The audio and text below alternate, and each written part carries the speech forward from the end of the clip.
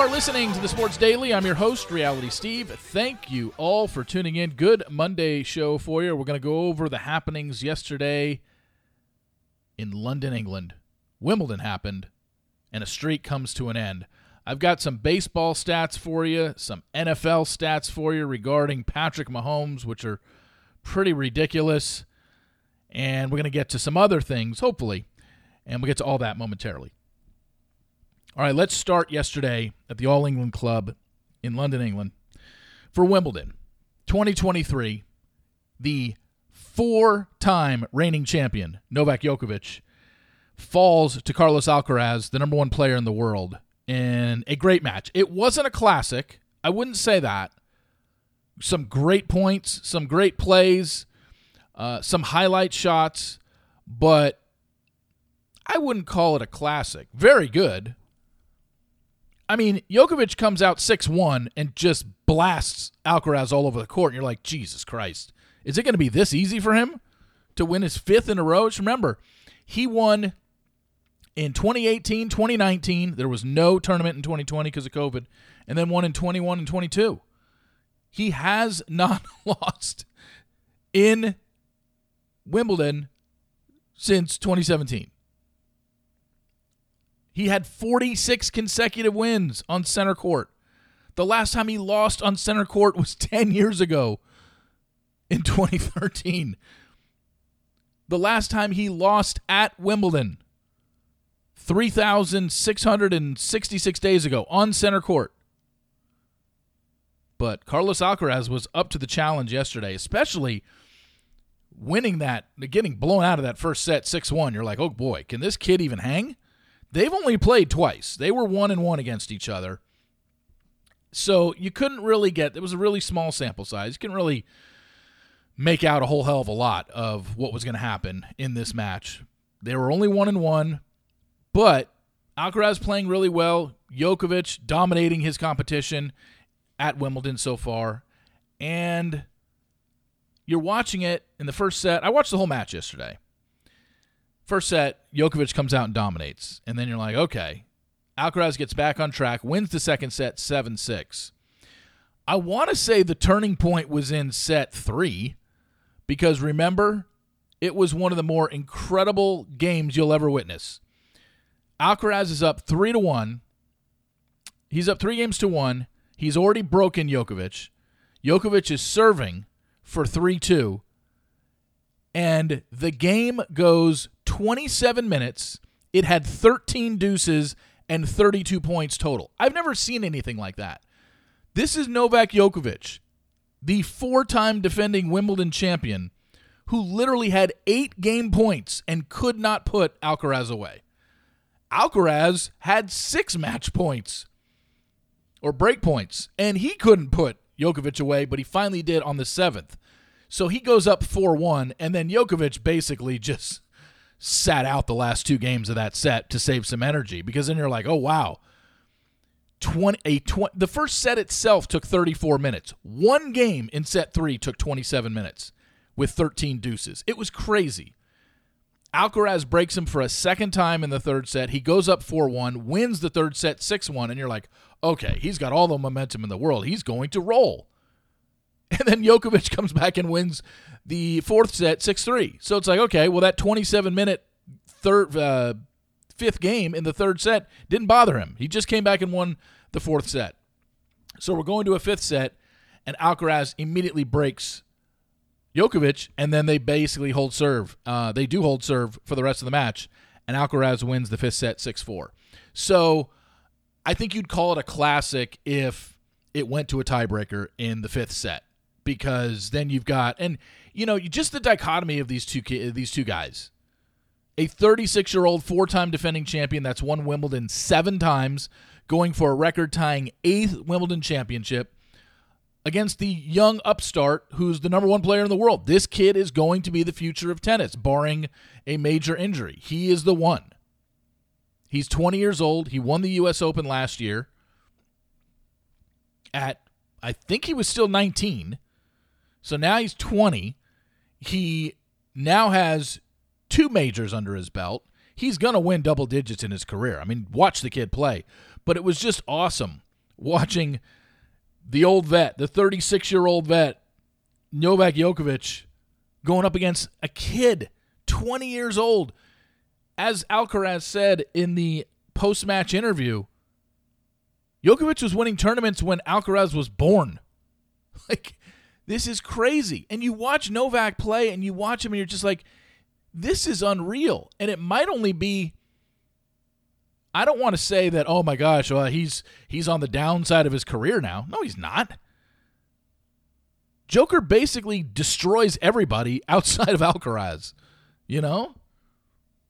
He's going to get, I fully expect Djokovic, I could see a final. I could see a Djokovic-Alcaraz U.S. Open final. But just to see a 36-year-old going up against a 20-year-old and it go to 5 sets and it be 6-4 in the final set just shows you Djokovic he's not anywhere close to the downside of his career.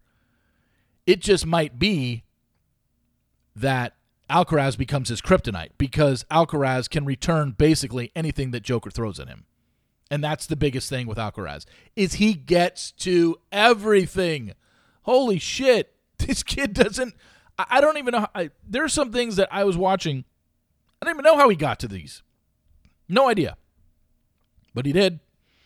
And he wins. And it was a really good match. Like I said, you got to give him all the credit in the world. Djokovic was very gracious in defeat, gave all the credit to him. You could tell the wind bothered Djokovic a little bit. You could tell that there are times where he got very frustrated by the fact that he thought he had some winners and Alcaraz would get to him. And, all you can do at that point is, pay your respects and just be like, great shot. So I'm wondering going forward, if you have a Djokovic, anybody else in the final in Wimbledon, he wins. But Alcaraz was up to the task, especially after falling behind 6-1. A 20-year-old that gets blasted in the first set of the Wimbledon finals against the 4-time defending champion, that kind of shows you this guy's mettle. That kind of shows you this guy's mental fortitude to get blasted like that 6-1 and then come back and win 3 of the next 4 sets. Just an unbelievable match. Took 4.5 hours. I watched every minute of it. I think I dozed off for like 5 minutes in my recliner. But I could watch those two play all day. I know people have their opinions about Joker, and I don't agree with his stance on the vaccine when that was all going on. I thought it was idiotic for him to do that, but it's his choice. I don't agree with it, and I thought he was I thought he was a little arrogant about the whole thing. But as I can separate his stance on the vaccine versus how he plays tennis, the guy's unbelievable. He's won 23 majors. He's won Wimbledon 7 times. Only one other person's won more, Federer, who's won 8. And he's won the Australian 10 times. He's won the U.S. Open 3 times. And he's won the French 3 times. He is the greatest player of our generation. Probably going to go down as the greatest ever. I still think he's got probably 3 to 5 more majors in him, assuming he can maybe avoid Alcaraz. I'm not saying he can't beat Alcaraz, but it's going to be tough. Everybody he plays in any final is going to be younger than him. But Alcaraz being 20-year-old and can get to every single ball, and Joker still had a chance to win. What more can you ask for going to a 5th set? He got broken to start the 5th set, and that was it. They held serve, both of them, the rest of the way, and that was game. So all the credit in the world to Carlos Alcaraz. This kid is a stud. You'll be watching him for the next 10 to 15 years, barring an injury. And I just don't think Joker's done. I just don't think everyone throwing dirt on him, saying, this is it. He's on the downside of his career. Sure, he doesn't have 10 years left of playing tennis, but he can still kill everybody. He does. He beats everybody every tournament. He had won the first 2 majors of the year, won the Australian and won the French. Nobody was saying after he won the French, oh, boy, he's on the downside. He's looking slow. Injuries are probably the only thing that's going to derail him. But when I watch Joker play, it's unreal because at some point we know he's going to start losing to guys that are ranked like 79th in the world. It's just going to happen. Father Time is going to catch up with him. You can't play tennis at an elite level against these guys that are 10 to 15 years younger than you and win majors. we are probably at a point in his career right now where Joker is going to be the fan favorite, and people are going to want to see him win because he's the old guy out there on the court playing against these young guys 15 years younger than him. So I can't wait. I love watching him play. I understand people don't care for his personality, whatever. I can separate the two. He's a great player. He's a great champion. I think he showed it yesterday in his speech after the match. All the credit in the world to Alcaraz. I can't wait. I want to see a rematch in the U.S. Open final. Let's hope we get it. All right, time to talk more about the Atlanta Braves and their dominance this season, although they did lose 2 of 3 out of the All-Star break to the Chicago White Sox. But some things to mull over at the All-Star break is the Braves have hit 169 home runs. It's the most home runs by any team in the history of baseball at the All-Star break. The Minnesota Twins from 2019 had 166. That Twins squad finished the season with 307, which was and is a major league record. The Braves are on pace for 308. So let's see if they can get there. Also, Ronald Acuna, I told you, being the fact that he had 20 home runs, 40 stolen bases, and 50 RBIs at the All-Star break had never happened before. He reached the 20 home run, 40 stolen base mark in 84 games. That's the fastest anyone's ever done that in Major League history. Ricky Henderson was the last one to do it that close, and that was in 1990. It took him 90 games to do that. The other thing is, the all-around juggernaut that they are, they're first in the league in ERA. And only 5 teams in the history of baseball finished number 1 in OPS and number 1 in ERA, and one of them was the 27 Yankees, the team that Babe Ruth hit 60 home runs for. 3 of those 5 teams went on to win the World Series. So the Braves are right there. We know they're making the playoffs, and they've got a great pitching staff. They've got an offense that is setting records left and right. But as we say every year, baseball's a little bit different. All it takes is you to lose 4 out of 7 games or 3 out of 5. It's very possible. But the Braves, looking good so far. These numbers are just, they're historical. And they're only 7 wins off of the 116-win pace set by the 2001 Mariners. They're going to win probably 108, 110, probably more. We'll see. But Braves dominant this year so far. Here's a baseball stat for you that's just kooky. And you start to think there has to be some cosmic involvement in this, right? So a very big power hitter from the 80s and 90s, Cecil Fielder, played for the Tigers. You know him. Has a son, Prince Fielder, played for the Tigers as well, played for the Texas Rangers. But here's how they are similar in their statistics for their career. Both Cecil and Prince had 319 home runs for their career. They both had 97 two-out home runs. They both had 49 fourth-inning home runs. They both had 29 fifth-inning home runs. And both had 18 ninth-inning home runs. Also, they had exactly 40% of their hits go for extra bases. Both of them. That's just weird. To land on the exact number that many times, 319, 97, 49, 29, 18, and have exactly 40% of your hits go for extra bases, that's just probably never going to see that again. You don't get too many father-son duos in Major League Baseball to begin with. And then for them to have a career like that, nuts. Absolutely nuts. I didn't know if you knew this, and this is just another quirky baseball stat that I want to give you. Tim Anderson of the Chicago White Sox was an all-star last year. For the last 4 years, he has basically, he has hit over 300. In 2019, he hit 335. In 2020, shortened season, but he hit 322. In 2021, he hit 309. In 2022, he hit 301 last year. He's got some pop. Home runs, 17, 20, 18, 10, 17. So it's not like this guy can't hit a home run. Well, except for he hasn't hit one in a full calendar year. Tim Anderson this year is hitting .227, and he has 0 home runs and 13 RBIs. What happened to this guy? He was one of the best young shortstops in all of baseball. He has not hit 1 home run in a calendar year. This past weekend just passed 1 year, the last time he hit a home run. And he's played. He was hurt a little bit, but it's not like, I'm not saying like where I have a sample size of 15 games. Not 1 home run in a calendar year by a guy who was literally an all-star 2 years ago. Just crazy. I don't know what happened to him. Probably one of the reasons why the White Sox haven't been any good this year. Because he was top 3 young shortstop in the American League, and now the guy can't get out of his own way. Poor guy.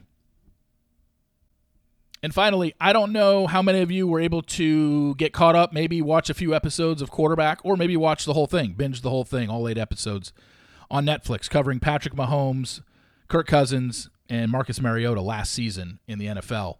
Such a good show. I'm still only 2 episodes in. I watched episode 2 this past weekend. And it's really cool to watch these guys because, you know, I guarantee you most of you don't follow Marcus Mariota and don't really, I don't know, care. He's kind of been a journeyman. He did win the Heisman at Oregon, but then he hasn't really been a superstar in the NFL. I haven't even gotten to the end of this season of Quarterback where we know that he loses his job to Desmond Ridder, and in the offseason, he got traded. He's on the Eagles now. He's Jalen Hurts' backup, so he's probably not going to really be a starter again in the NFL. But they'll use him in some packages just like the Raiders did. However, just watching, it's like you can't even root against these guys. I want every one of you to watch, anyone that's listening right now, watch Netflix and watch Quarterback. Watch it, all 8 episodes, and tell me that when you see Patrick Mahomes or Kirk Cousins or Marcus Mariota play, that you're going to be like rooting against them. Outside of the whole, hey, if you're like a Charger fan or a Raider fan or a Bills fan, I don't think you're going to cheer for Patrick Mahomes, but you got to respect him because this show isn't just like, oh, look at how great they are. I mean, it shows them working out. It shows them in their home life.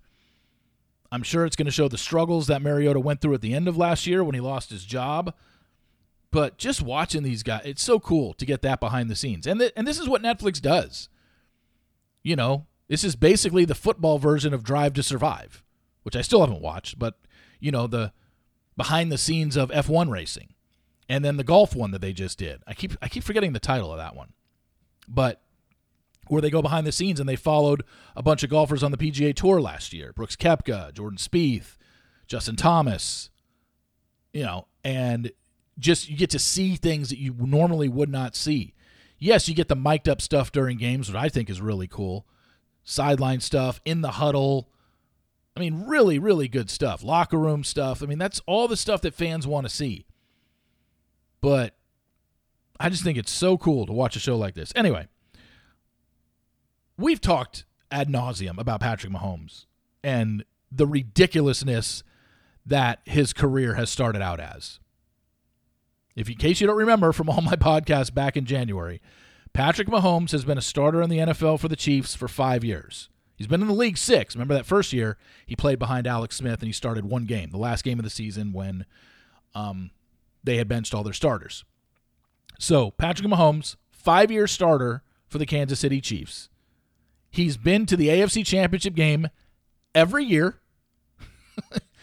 He's been to 3 Super Bowls, won 2 of them, lost 1, and then lost 2 AFC Championships.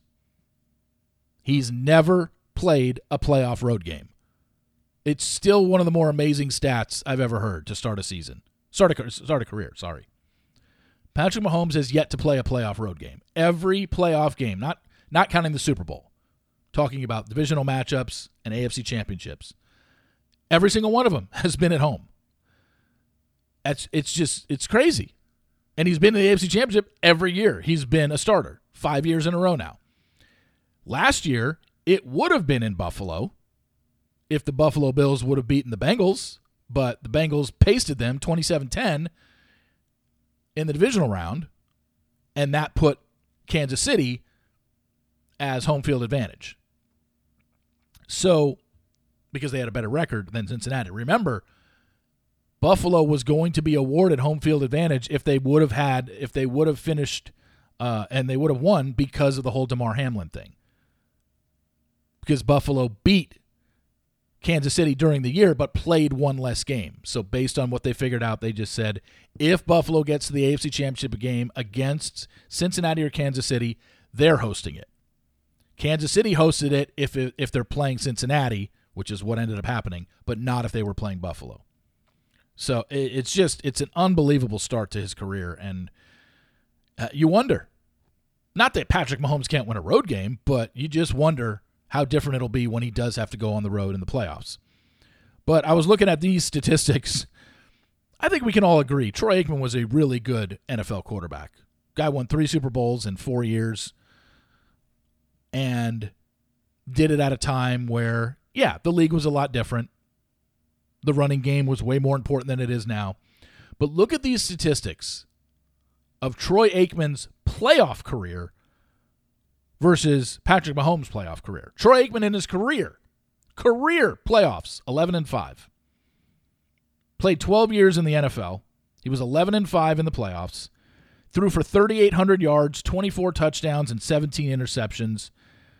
63% completion percentage in 3 Super Bowls. Patrick Mahomes in his playoff career, 11-3. Remember, Patrick Mahomes' playoff career is only 5 years long.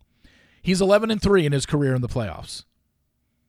He has more passing yards already in 5 years than Troy Aikman did in his playoff career. He had 3,800. Patrick Mahomes is at 4,084. In 5 years in the playoffs, Patrick Mahomes has thrown 40 touchdowns and 7 interceptions. Aikman was 24 touchdowns, 17 interceptions in his playoff career. Mahomes had a 67% completion percentage, Aikman 63%, and we know that Mahomes has 2 Super Bowl rings and Aikman has 3. So the only thing Aikman has him on is rings, and I think it would be crazy to think that Patrick Mahomes won't win another ring the rest of his career. Probably going out on a limb there, I know. But he's probably going to win a Super Bowl or 2 or 3 or 4 before he gets out of the league. It's just, I can't believe the start to his career. How good he is, how good his team is. Remember when Tyreek Hill got traded in the offseason last year? And everybody said, oh, he's got no weapons. Yeah, then he just went out and won another Super Bowl without Tyreek Hill. And his tight end is his best pass catcher. I mean, what else do you want from the guy? It's unreal. Love watching him play, and trust me, yeah, his family might be annoying. I have no problem with his wife. His brother's the one that everyone just gets annoyed by. But go watch Quarterback on Netflix. I guarantee if you're a sports fan, you will not be disappointed. Trust me. Thank you all for listening. I really appreciate it. Please follow on Apple Podcasts, rate and review as well.